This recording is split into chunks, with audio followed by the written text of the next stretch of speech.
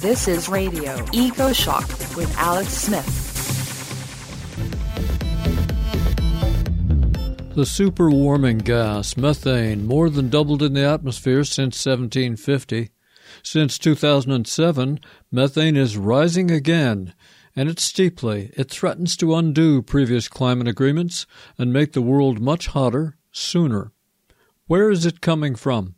Are we experiencing a methane emergency? Dr. Euan Nisbet and his team lead the world in tracking methane. Under a UK program called MOIA, scientists in all corners of the world carefully capture flasks of air for Professor Nisbet's lab at Royal Holloway, University of London. Nisbet flies sampling aircraft over remote bogs in Africa, South America, and the Arctic. Add in satellite data, and a global methane picture emerges. From London, Euan Nisbet, welcome back to Radio Ecoshock. Well, it's good to talk to you again. I'm sad that you're interested because it just means that something is going badly somewhere in the climate change world. Well, definitely here in BC, we had a heat event where it almost got to 50 degrees C or over 120 degrees Fahrenheit. Hundreds of people died. People just were not prepared for it. We have hardly any air conditioning here. The village of Lytton burned down. You know all that. Do you think that an increase in methane could be a factor in such extreme heat events coming so soon? I think every scientist you talk to will be extremely careful in ascribing particular events to particular things. So, any climate change scientist would be very, very concerned to ascribe any particular event to any particular cause. It's just too difficult. But what we do know is that the climate warming driven by the greenhouse gases, it's first of all very strong, and the recent Intergovernmental Panel on Climate Change report has shown just how strong it is. But it's growing very fast at the moment. And, you know, we've had the Rio and Kyoto processes going back to the 1980s, really, and yet the problem's getting worse, not better. The international negotiations have certainly helped.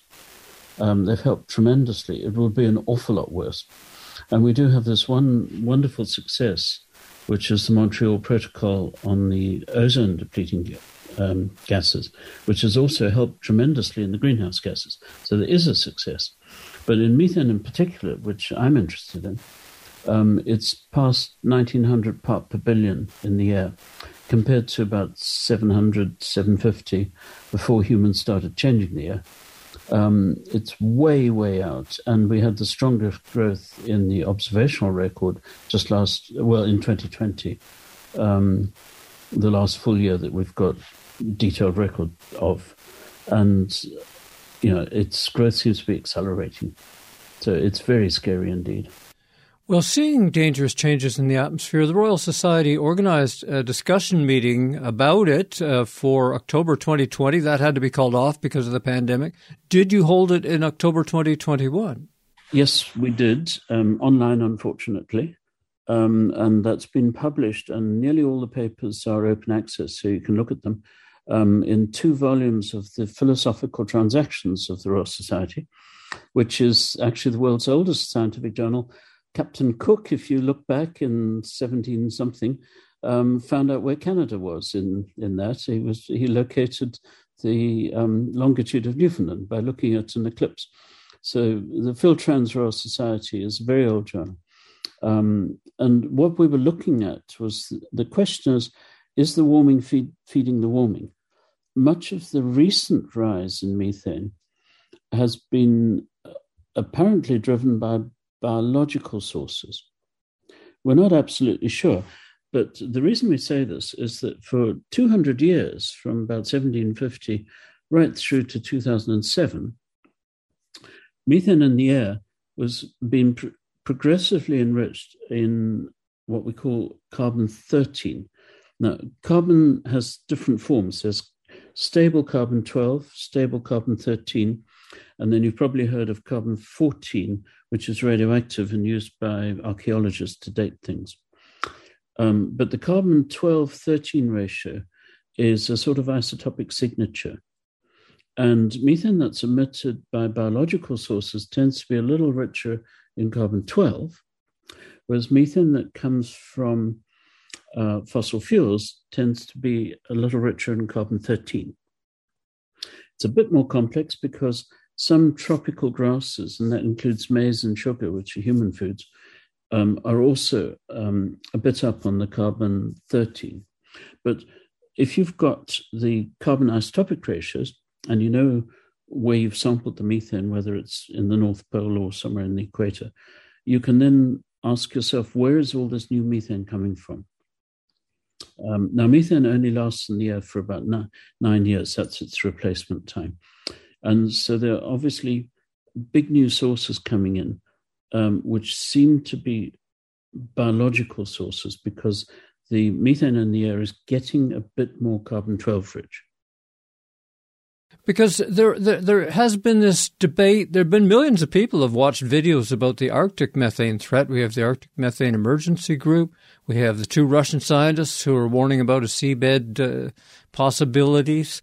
And yet it seems that both you and Rob Jackson from Stanford Earth are, for now, ruling out the Arctic as a source of this increasing methane. Not ruling out, but I was actually probably the first person to point out the Arctic problem. Papers I wrote in the Canadian Journal in the 1980s, and there was also somebody down in Scripps about the same time thinking about the same problem. I'm very aware of the Arctic, and we work in the Arctic a lot. We get samples from the Arctic all the time, and we've been flying in the Arctic. But you can say several things. First of all, overall, since this new growth started in 2007 and accelerating more recently, much of that has been led from the tropics. We have, NOAA in particular, have a global methane network, and you can see where the growth is strongest. And it's really the tropics and the subtropics, the northern subtropics and the equatorial, and to some extent the southern tropics as well. It's only 1 or 2 years, like 2007, where the Arctic has been leading. And even when the Arctic has led, it's looked like wind blowing from the northern forests. Secondly, we've been flying missions up in the Arctic. And when you pick up summer air there, that has the signature, the isotopic signature, this carbon-12-13 ratio, of northern wetlands. And when you backtrack the air, you pick it up as on your plane, and then you run the wind backwards, and you find out where it's come from. And it's typically the Siberian wetland. Now, in the winter, if you fly missions in the Arctic, then the methane plumes, the enriched methane air, that you can fly through air that's richer in methane. Where's that coming from? And that enriched methane air has the carbon isotope ratio of Siberian gas fields, which are some of the world's biggest gas fields. So it looks like in the Arctic, the winter emissions are coming from the gas fields when everything is frozen. And in the summer, it's primarily coming from the wetlands. Now, there are emissions coming from permafrost sources and so on, but a lot of that actually goes through soil and it gets eaten by methanotrophic bacteria. So the Arctic's a danger point, yes, bad one. And it's got big emissions. The northern forest, Canadian forest, and a beaver is a monster methane machine. Beavers are absolutely wonderful, but they pull carbon into wetlands and then they make wetland. And wetland swamps, rotting vegetation makes methane. So the northern forests are making it. But then you go to the tropics, and 2 things are happening here. First of all, there are a lot more people in the tropics, and people need food. And the world's cow superpower is India. The belt of moist Central Africa, I'm African, is very, very dependent on cattle for food, pasture lands, not arable lands. So there are huge populations of cattle. And many of these areas, like East Africa, are getting warmer and wetter. A cow is basically a walking wetland. The cow's tummy is a wetland. Then there's the natural wetlands, and they're huge ones in Amazonia and in the Congo drainage, the Nile drainage, and in the Zambezi drainage. very, very big wetlands. We've been flying over these wetlands and seeing really huge emissions. One example is the Bangweulu wetlands, which you've probably never heard of. But me going to school in Zimbabwe, Bangweulu was where we always wanted to go. It was in the north of our then federation. It's where David Livingstone died, who was Zambia's national hero. It's also where the First World War ended, which you probably don't know. It took a long time for the German army, and they were attacking Lusaka in Zambia, to realize that the war had ended in Flanders. So they'd better lay down their arms in Zambia. So Bangweulu is important, but the Bangweulu wetlands emit nearly as much methane as Britain. In Bolivia and Amazonia, there's some wetlands in northeastern Bolivia. They probably emit more, and we've been flying planes over that as well. We borrowed the British Antarctic Survey's planes, one of their planes at Tornata, as it was flying up to Calgary to get serviced. And we measured these huge emissions there. So it's important. As you point out in the Philosophical Transactions paper, the tropical nations are not simply bystanders, as they are largely for CO2. But is there anything really that those nations can do to control these very large sources? I need to be very careful because I'm African, I have Indian relatives. I know how important cattle are. They're culturally important and they're vital for food. It's really, really central. But you can do a great deal in the tropics. And methane is rather different from CO2. In CO2, it's fairly straightforward what the problems are. It's basically the richer nations, and I'm including China in this, which is nowadays a developed nation. And of course, China is the biggest emitter, India the second biggest. So in CO2, it's really very obvious that we need to do things about the coal industry, and we need to do things about the oil and gas industry as well. In methane, much more subtle. First of all, a lot of it is, and particularly the recent growth, is coming from the tropics. It includes food as well as energy. So energy is important. Gas emissions are well over 100 million tons, or energy emissions, but agriculture probably emits more. What can you do? Here's somewhere where the tropical countries can buy in. Now, for most tropical countries that I've been to, and I've been to most of them probably, cattle are very, very important culturally, as well as in food production. I have Indian relatives. I know how central cattle are. They feed India. Huge amounts of India's food come from pasture land. Cattle in Africa, Central Africa, are absolutely vital, and that again is from pasture land. If you try to persuade Africa to go vegan, they've got to abandon their pasture land and then intensify their agriculture and probably cut down a lot more forest. That's not a sensible way to go forward. What you can do, though, and what really struck us in our flights over Africa, is you can tackle a lot of much simpler things. First of all, there's very, very widespread fires, and both in India and Africa, there's intense air pollution from burning crop waste. Now, here, I'm in Britain now. Even in Britain in the 1970s and 80s, there was incredible air pollution from crop waste fires. When you've harvested your maize or whatever you've done, or you have all the rest of it, the maize stalks and so on. What do you do with it? Well, in Africa, you burn it. And then you get incomplete combustion. You make a great deal of methane, and you make an enormous amount of air pollution. Your soil nutrients go up into smoke. That smoke rises 5,000-6,000 feet, a couple of thousand meters.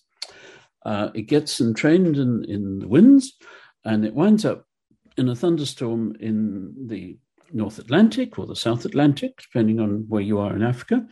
It feeds a lot of happy fish because the nutrients come down and they feed the fish. Or if you're the world is a bit luckier, it goes across to Amazonia and fertilizes Amazonia. Africa loses. So we need to do something about crop waste fires. India is trying very hard to reduce fires for air pollution reasons. And there are lots of things you can do. At the very least, you can actually do what they do in Britain and just burn it into electricity. These are things you can do. So crop waste fires are a good start. Another thing you can do, all over Africa now, there are gigantic new cities with cities like Kinshasa and Lagos are some of the biggest on the planet. And many of the new cities in Africa, and I'm not going to name any of them, have enormous, what you would probably call a landfill in Canada. I would just call it a dump, where you dump everything. Many of these are burning. They have huge emission plumes on them. All you need to do is put a few centimeters of soil on top. That's not high tech. Yeah, in the UK, they've reduced landfill methane emissions tremendously by high-tech stuff, putting pipes in, and they actually burn off the methane. Landfills make methane. In the UK, they burn it all off and turn it into electricity. Well, that's great. And it's cheaper than buying oil or coal from somebody else. But in Africa, they just, many African countries, they just let it burn. And of course, that causes, again, air pollution, big methane emissions. The simple answer is put some soil over. A slightly more complex answer is to pipe out the methane and turn it into electricity. So just by tackling landfills, tackling crop waste fires, doing that sort of thing, you can really make a good starting point on your methane emissions. The other really big thing we can do is obviously cut the fossil fuels, which is what many countries are trying to do. At least cut the emissions from the fossil fuels, even if you don't cut the fossil fuels. I would obviously like to do both. And there we're being helped tremendously by technology, particularly in the gas industry, which is actually very smart. And their leaks are money. You leak your gas, your profit goes up. I think it's hard to tell, but even in for example, US frackers, some of the frackers were releasing 9-10% of their gas. Well, that's crazy. The technology is getting so much better for detecting gas leaks that I think there's very, very strong pressure on the gas industry to reduce emissions.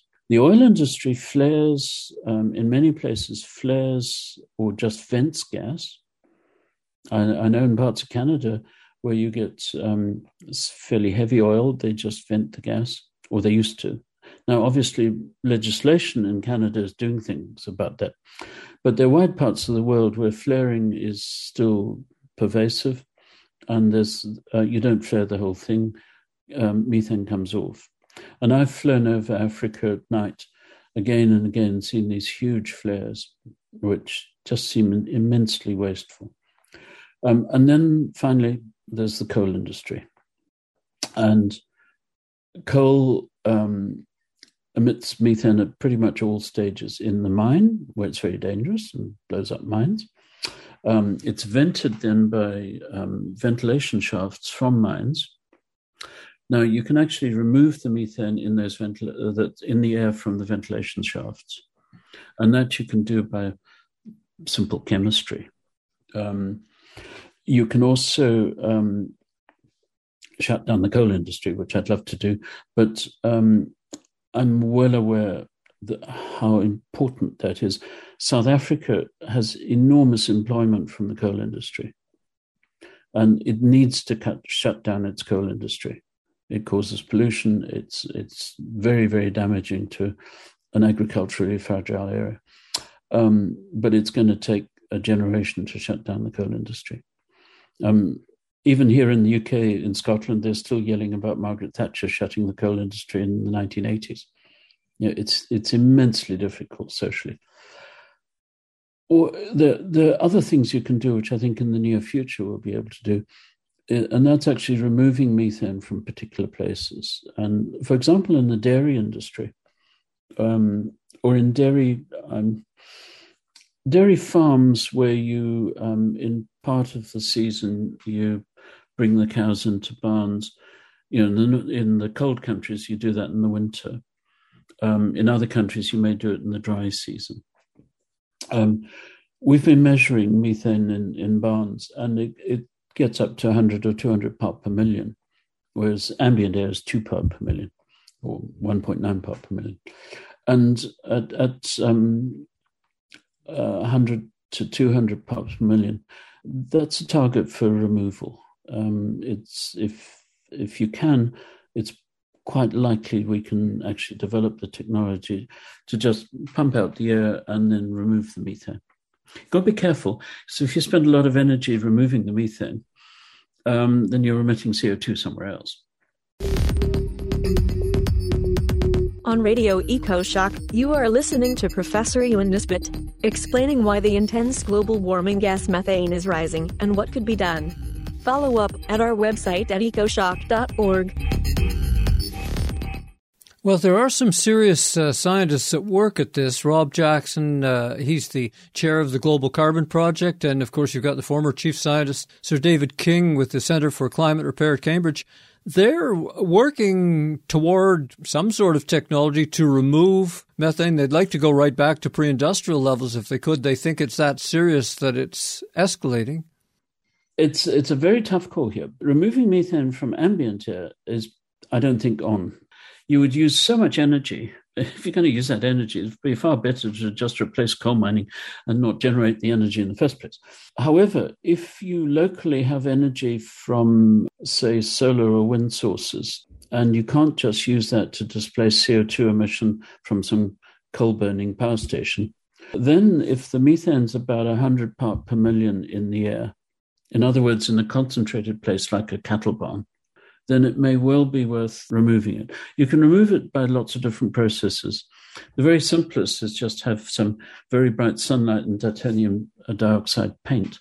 Paint your roof white somewhere in the tropics, and that will remove a little bit of methane. And so that's very low energy.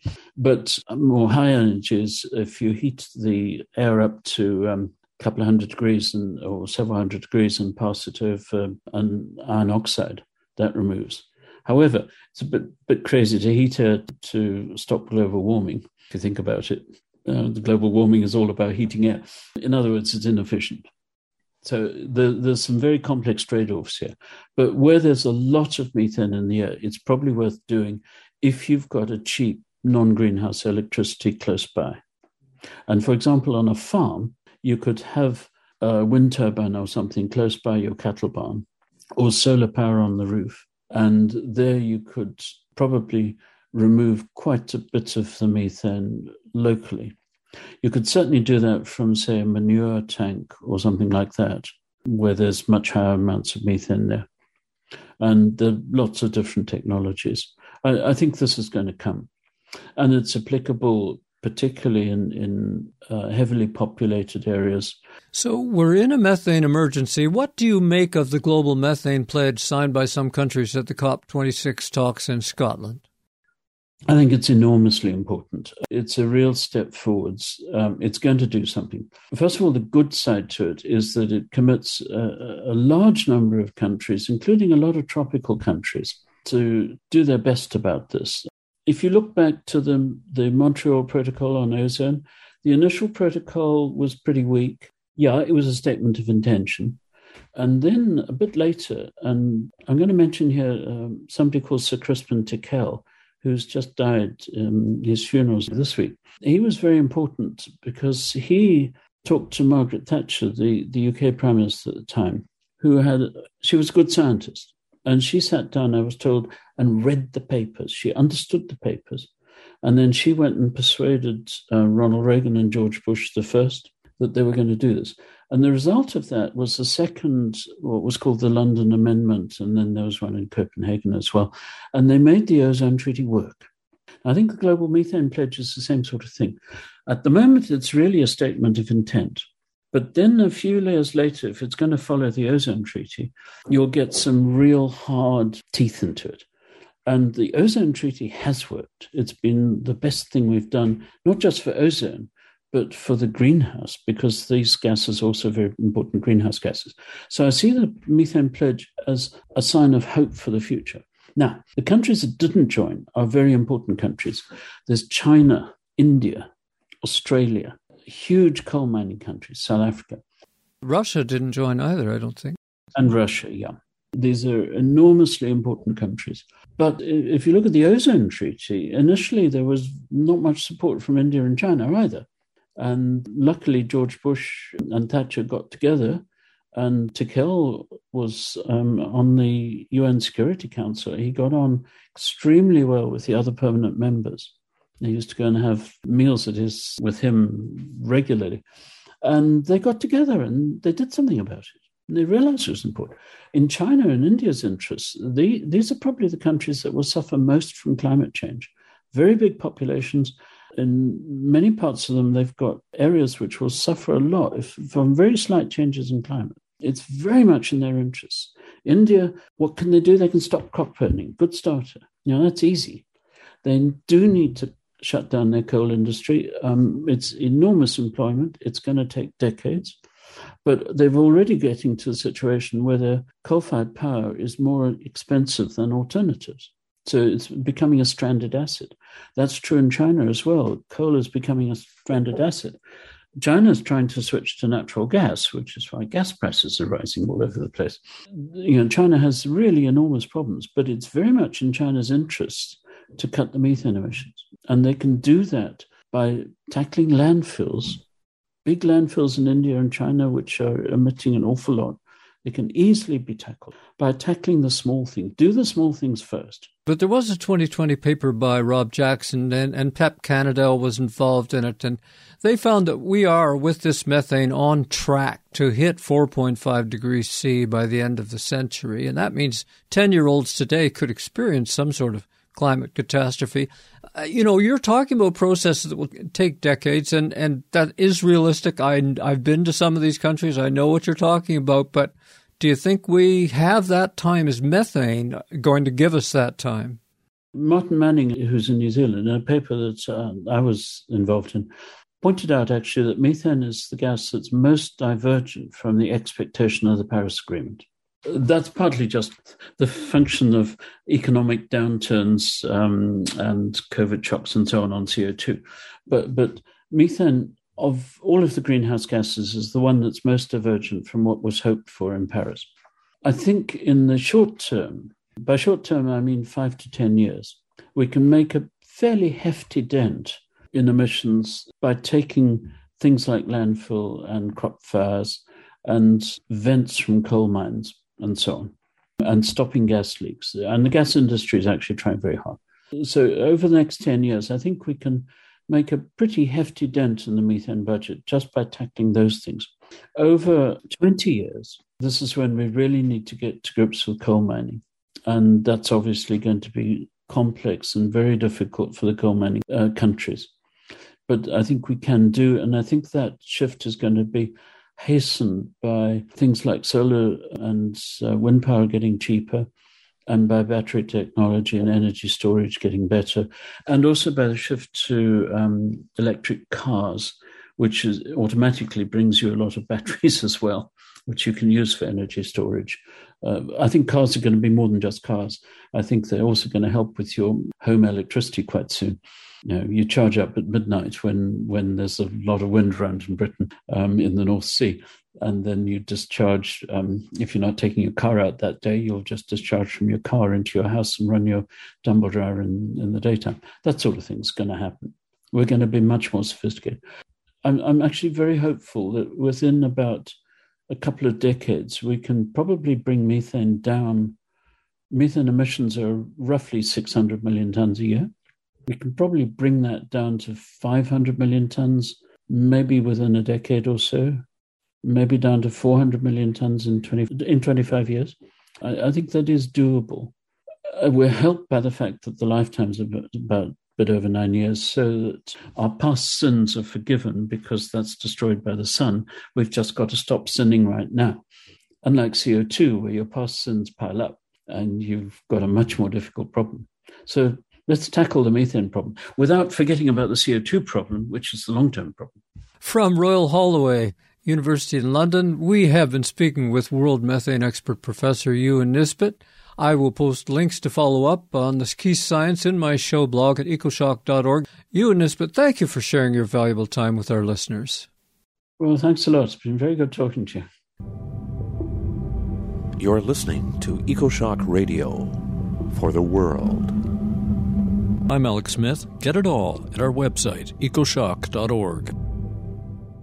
This is Radio Ecoshock with your host, Alex Smith. Welcome to Eco Radio KC on 90.1 FM KKFI Kansas City Community Radio and Radio Ecoshock. My name is Brent Ragsdale. Today we're going to talk with two professors from different colleges, universities here in the United States that are working on a group called the Planetary Limits Academic Network, or PLAN. They are Dr. Melody LaHue from Kansas State and Dr. Tom Murphy from University of California, San Diego. Welcome to the show. Thank you. Great to be here. Well, nice to have you. So I understand that you have three other professors that are part of this kickoff for what you're calling the Planetary Limits Academic Network, or PLAN. Tom, I think I'm going to have you just kind of go through and lay out the case why we have planetary limits and what that means to us as humans and what we need to do about it going forward. It's a big subject, and it's a subject that we're all so embedded into that we can't see the forest for the trees, in a sense. And I like to think of our current epoch, our current era, as being like a fireworks show. It's very exciting. There are a lot of things going on. We're dazzling each other with all the things that we can do. And we've only ever known this mode of existence. We've never even met anybody. Even the oldest person we met when we were a kid only knew this part of the story of human history. So it's understandable that we would have a huge blind spot around how unusual this period in history is. Fireworks shows end. We know that about them.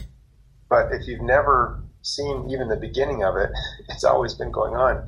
It's hard to understand that it's something that ends. And what I'm really talking about is that we're spending the inheritance of Earth's ecosystems that we just sort of stumbled onto as we occupied this planet. Not to say that we came from elsewhere, but as we came into our modern existence on this planet, we had this tremendous resource base all across the planet. And the story has been, let's exploit that as fast as humanly possible, without much consideration to where that goes. And so if you look at what's happening now, we've got forests that are less than half of what was originally on the planet. Aquifers are being depleted. We've got collapse of fisheries. We've got soil degradation. We've got turning some areas into desert. We're chopping down rainforests. It's pretty global in terms of our impact. And I like relating it to inheritance spending because we know that that's not a long-term solution, that if you're spending an inheritance very quickly, what happens when it's done? You're going to have to get a job. It's going to get harder. We're kind of heading toward a full Earth scenario.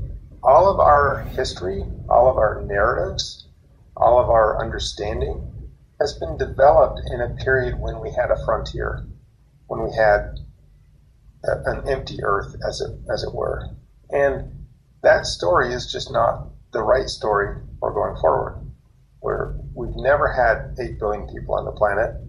We've never seen this level of standard of living that's only increasing and growing in a per capita sense across the world. So the pressures on our ecosystem are tremendous. And I like to think of the ecosystem, a lot of people think, well, I don't really get outside much and I don't really care. But that's our life support machine. We really cannot survive without a healthy Earth. It's as if we're chewing on the power cord that goes to our life support system. And it tastes good. We love it. It's fun. We're really good at chewing on it. We're proud of what we can do in terms of destruction of this power cord. I'm worried about where this goes. And I don't hear enough discussion about these realities to set my mind at ease. Yeah, that's a good introduction to your paper and the predicament we're in. And Tom, why don't you introduce yourself? My name is Tom Murphy. I'm at University of California, San Diego. I've been professor in the physics department for a number of years and mostly focused on astrophysics research. A lot of that time spent testing general relativity by shooting a laser at the moon and measuring to millimeter precision the distance between Earth and Moon to understand the shape of the moon's orbit and thus how gravity works is the fundamental question. But I've come to realize that that's not very important stuff compared to the challenges that we're facing in this century.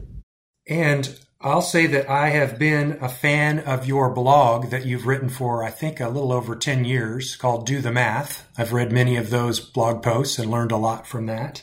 And I've also downloaded your new textbook. I know that you've taken a lot of that content from those blog entries from 10 years ago and put this into a really useful text for people to teach sustainable kinds of information. So who are the other three people that are in your network?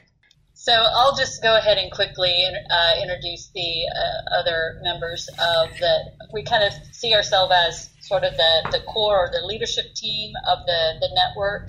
Ben McCall, his background is in chemistry, and he's also an astrophysicist. And he's currently professor of sustainability at the University of Dayton, which of course is in Ohio. And then we have Dave Murphy. He's an environmental scientist and is currently at St. Lawrence University, which is located in upstate New York.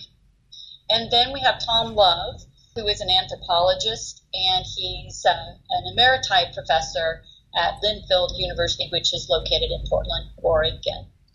And so we all have a very diverse background. Dave Murphy has done some really good interviews on a podcast called The Energy Transition Show that I have caught and have appreciated as well. And I'll try to put that in our show notes as well.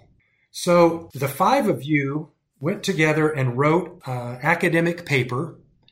And I see that it's in a journal that's called the Energy Research and Social Science Journal. And the name of the paper is Modernity is Incompatible with Planetary Limits, Developing a Plan for the Future. Check out the Radio Ecoshock website. We're at ecoshock.org. Again, you're listening to Eco Radio KC, and my guests today are Professors Melody LaHue and Tom Murphy, and we're talking about the Planetary Limits Academic Network. So, Tom, I think you've given us a pretty good introduction to your paper. I'll say you have not many pictures and graphs in your paper, but you do include one that this is radio, so we have to describe it. It kind of looks like just a little blip. It's a graph of energy consumption for humanity, that what we have done in the last 1,000 years and maybe what we're going to do in the next 1,000 years. And there's a big blip around the year 2000. If we look at how much energy humans have spent over the course of history, it started out being very, very small. The population was low. It was just muscle and firewood. It was animals on draft animals pulling plows, human labor, and firewood. That's where energy came from. And then we discovered fossil fuels and started using them in this prodigious manner so that the energy graph shoots up. It's one of these hockey stick curves. It just goes bananas. About 150 years ago, it just rockets upward. As I said before, that's the fireworks show. That's what we've all known. That's our entire life history and that of our grandparents. What we recognize, though, is that the fossil fuels, in any case, are finite. They're not going to last forever. We're roughly maybe halfway through or a third of the way through. It's debatable. You can get different numbers, but it doesn't change the story that we're a significant fraction of the way through, and that the fossil fuel curve, if we were to continue plotting this, goes right back towards zero for the next thousands of years. When you look at this plot of energy use, over thousands of years, at least in the context of fossil fuels, it is, as you say, a blip. It's just a spike, a pulse. I've heard it called the carbon pulse. It invites a huge question as to what comes for the next few thousand years. Are we back to a primitive lifestyle? Because that's what we know happens in a low energy, or did happen in a low energy situation before. So it really begs that uncomfortable question. There's a symmetry to this curve, that it's low, it peaks, we're up near the high point right now, and then it goes back low. So what does that mean for the future? It doesn't put us on the definite path toward a primitive future. We could, in principle, use other, renewable energy resources like solar and wind to maintain some decent level that's not down at zero. But it's a graph that at least makes you really think about the fact that our future is not guaranteed to look like the present. In fact, it's very unlikely to. I would say it can't. Another point that you made before the break was about how technology is only going to go so far, and there's a tendency to believe in progress, kind of like a secular religion of sorts for modern people. I think there's certainly a camp of people that think that the solution is going to become for us to become a multiplanetary species. And since the two of you are astrophysicists, you included a little bit of talk about how difficult and actually unrealistic that is. You want to walk us through your chickpea star scale kind of analogy there to show how difficult that would be? Yeah, and the reason we do this is because I think most people form their impression of space through entertainment. And watching shows, you can zip around from one planet to the next nebula to, whatever. And it's all very convenient. It's just like a short bus ride. And it's so different from that. It's also, in these movies, resources are never far away. A planetary surface or a spaceship or a station, never very far away. But the reality is that it's almost mind-bogglingly empty. If a star is the size of a grain of sand, in our local environment, those grains of sand are 20 miles apart. So they are not close. There's a lot of emptiness in between. And a solar system on that scale would be the size of a bedroom. So you've got your grain of sand in the middle of the bedroom shining luminously, and specks of dust, like maybe 10, specks of dust somewhere in the bedroom. It's a lot of empty space. In terms of resources, people talk about mining asteroids and getting resources from space. Well, first of all, Earth is a big chunk of resource that we're sitting right on that we don't have to spend a lot of energy to get to. But if this were an economically viable strategy, we'd be all over it already. It's not that we don't have the technology to do this kind of thing. It's just infeasible. It's just prohibitively expensive in terms of energy and cost. So, I like to think of a nickel. A U.S. nickel is a nice little chunk of nickel, and it's about worth 5 cents. It's worth about 5 cents. So if you were to get that chunk of nickel from an asteroid, you can expect to pay, maybe a few $1,000s or something. I'm making up the number, but I'm just illustrating that it didn't take Earth for granted. That's our real treasure, as you call it in your paper. It's the real treasure.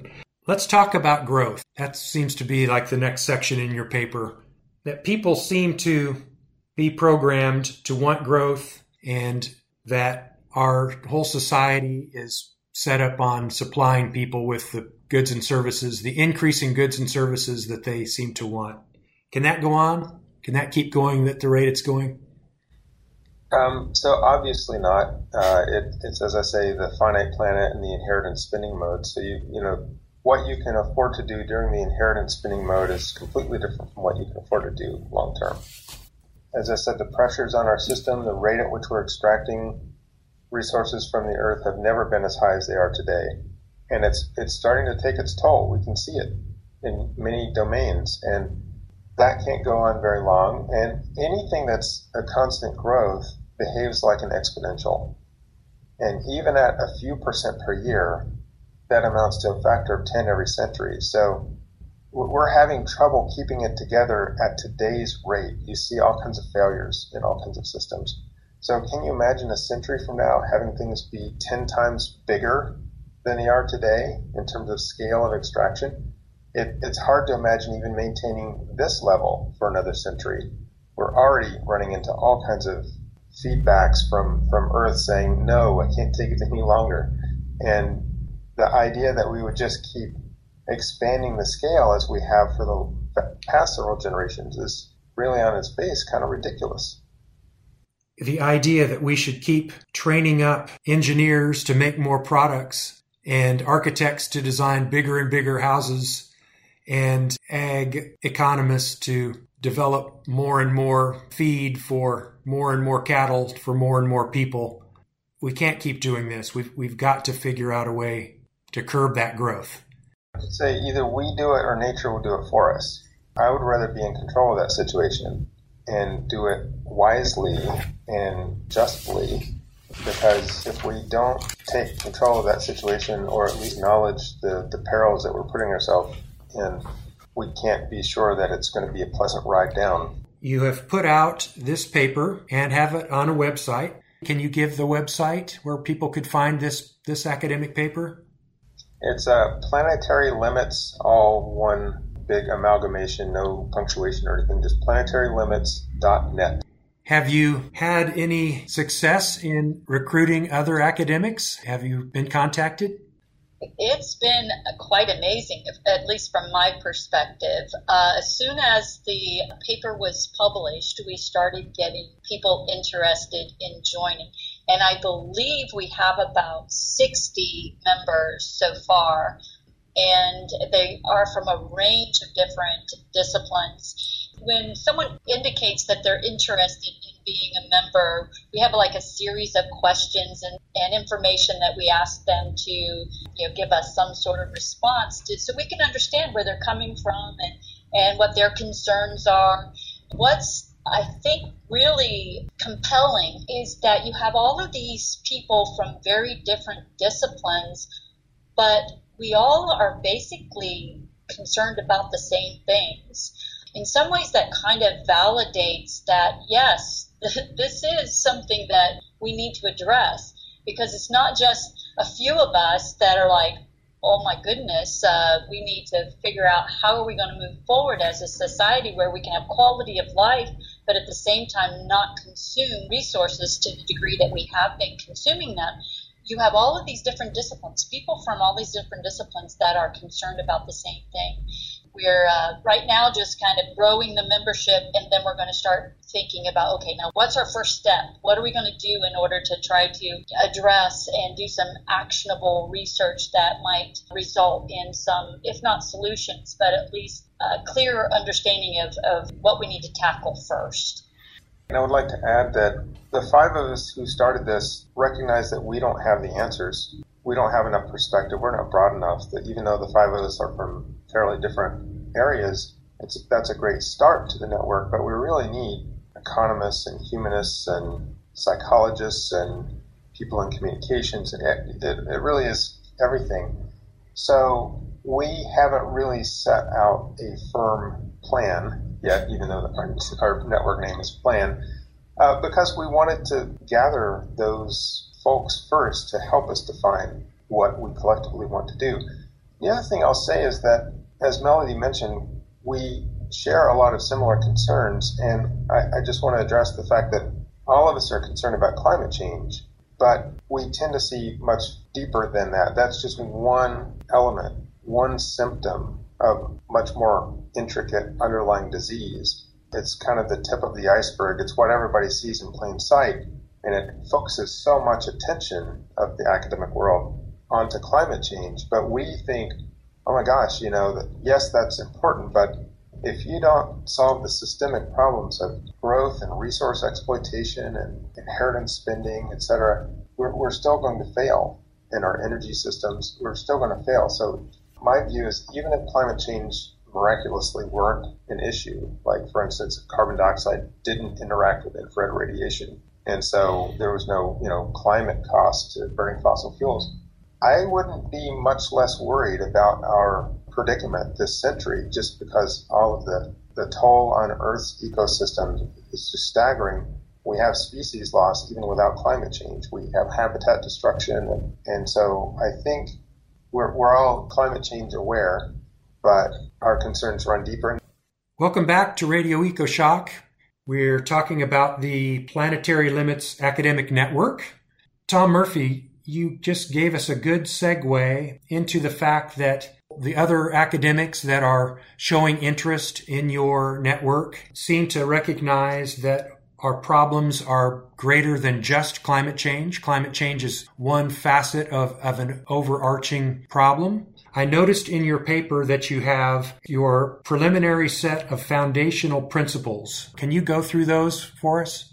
We decided against in the paper to frame this as we originally had, as kind of principles that we find to be self-evident, and we had some parallels to kind of the beginnings of the United States and some of its declarations. But these are, in some sense, truths that we do find to be self-evident, and we laid them out just to make sure that the people who we wanted to attract were basically on the same page and had no major disagreements. And so this list, number one, is humans are a part of nature, not apart from nature.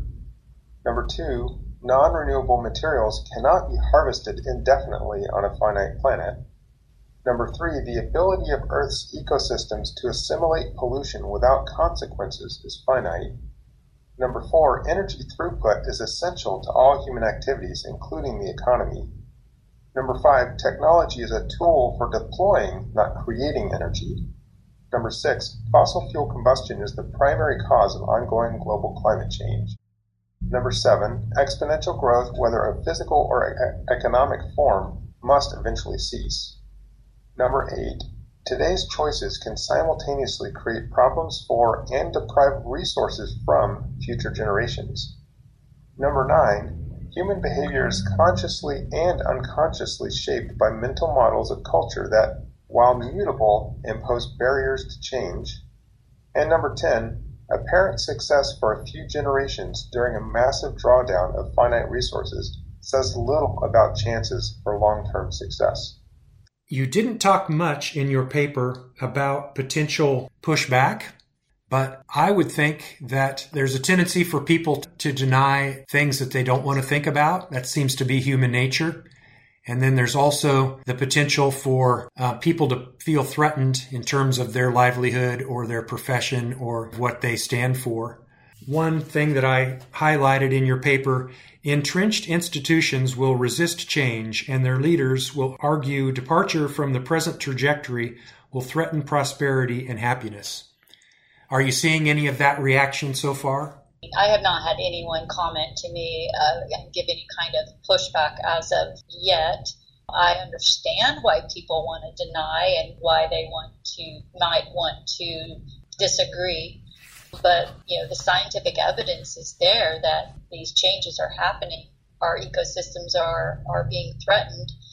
Well, I think it's absolutely right that we've got a lot of financial and power interests that like the way things are.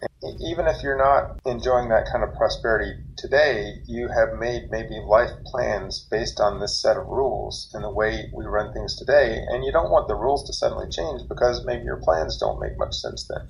And so it makes a lot of sense to me that any massive change is going to see a lot of resistance. And I think the point that I want to make is we're not advocating for some voluntary massive change just because we have certain values or ideals. It's really something that we can't control. It's something that nature is going to do for us if we don't do it ourselves. We don't see it as much as of a choice, except in that we have a choice of how we interact with this impending crisis. And we'd like to be smart about it and like to acknowledge the dangers and not just pretend that they're not there. The one group that would really like this would be the students, would be the young people who have grown up in this environment and realizing that we're up against planetary limits and seeing a lot of inaction in terms of solutions from the people, the vested interests. I would think they're just hungry to hear some reality and some ideas towards mitigating the problems and making things better going forward. Is that the way it is? Today's generation, they all know that there's a problem. And so they come to us knowing this, but they haven't quite made the link that their own behavior is a major contributor to the problem. We try to help them understand how their decisions and their behaviors are part of the problem. We are preparing these young people to go out and work in an industry that has a huge impact on the environment, not just climate change, but water pollution and waste and every aspect of the degradation of our planet. Our industry, the fashion, the textile and apparel industry, is a major contributor. And so we are preparing these young people to be aware of the problem and to start seeking ways to do things differently. So when they are out there in the industry, they can be agents of change instead of just falling into the status quo. The young generation they want to make a difference. And so they are very receptive, I find. Yeah, and if I might echo some of that in what I see, I no longer have to make a hard case to the students that growth is going to end. They already get that, and that's a big improvement. But I am also disappointed, similar to what Melody said, they don't really necessarily understand how their own actions and expectations play into this. So I've seen a lot of angst against, for instance, billionaires, but they're ordering stuff on Amazon all the time. It's sort of ironic that if you were to take all the money that the billionaires have and redistribute it to the broader population, you would only see an increase in energy demand and resource exploitation because people would want to spend that money on stuff. And that's where the problem is. It's our stuff. And I've had students, basically, they get that there's a problem, they want to see big change, but they point the finger somewhere else. There are plenty of places to point fingers. I mean, they're not wrong to point out some of the problems, but they don't want to modify their own behaviors. They don't want to take fewer, shorter showers or anything, or turn down their thermostat or change their dietary habits, because that's very personal, and they feel like they deserve all of those comforts, and it's the billionaires and so forth that need to do the paying, not them. So again, the website for any academics or others who are interested is planetarylimits.net. My name is Brent Ragsdale. Thank you very much for being on the program. Thank you. Yes, right. Thank you for inviting us. That's it for this show. Check out all our past programs free at ecoshock.org. Thank you for listening, and let's meet up again next week.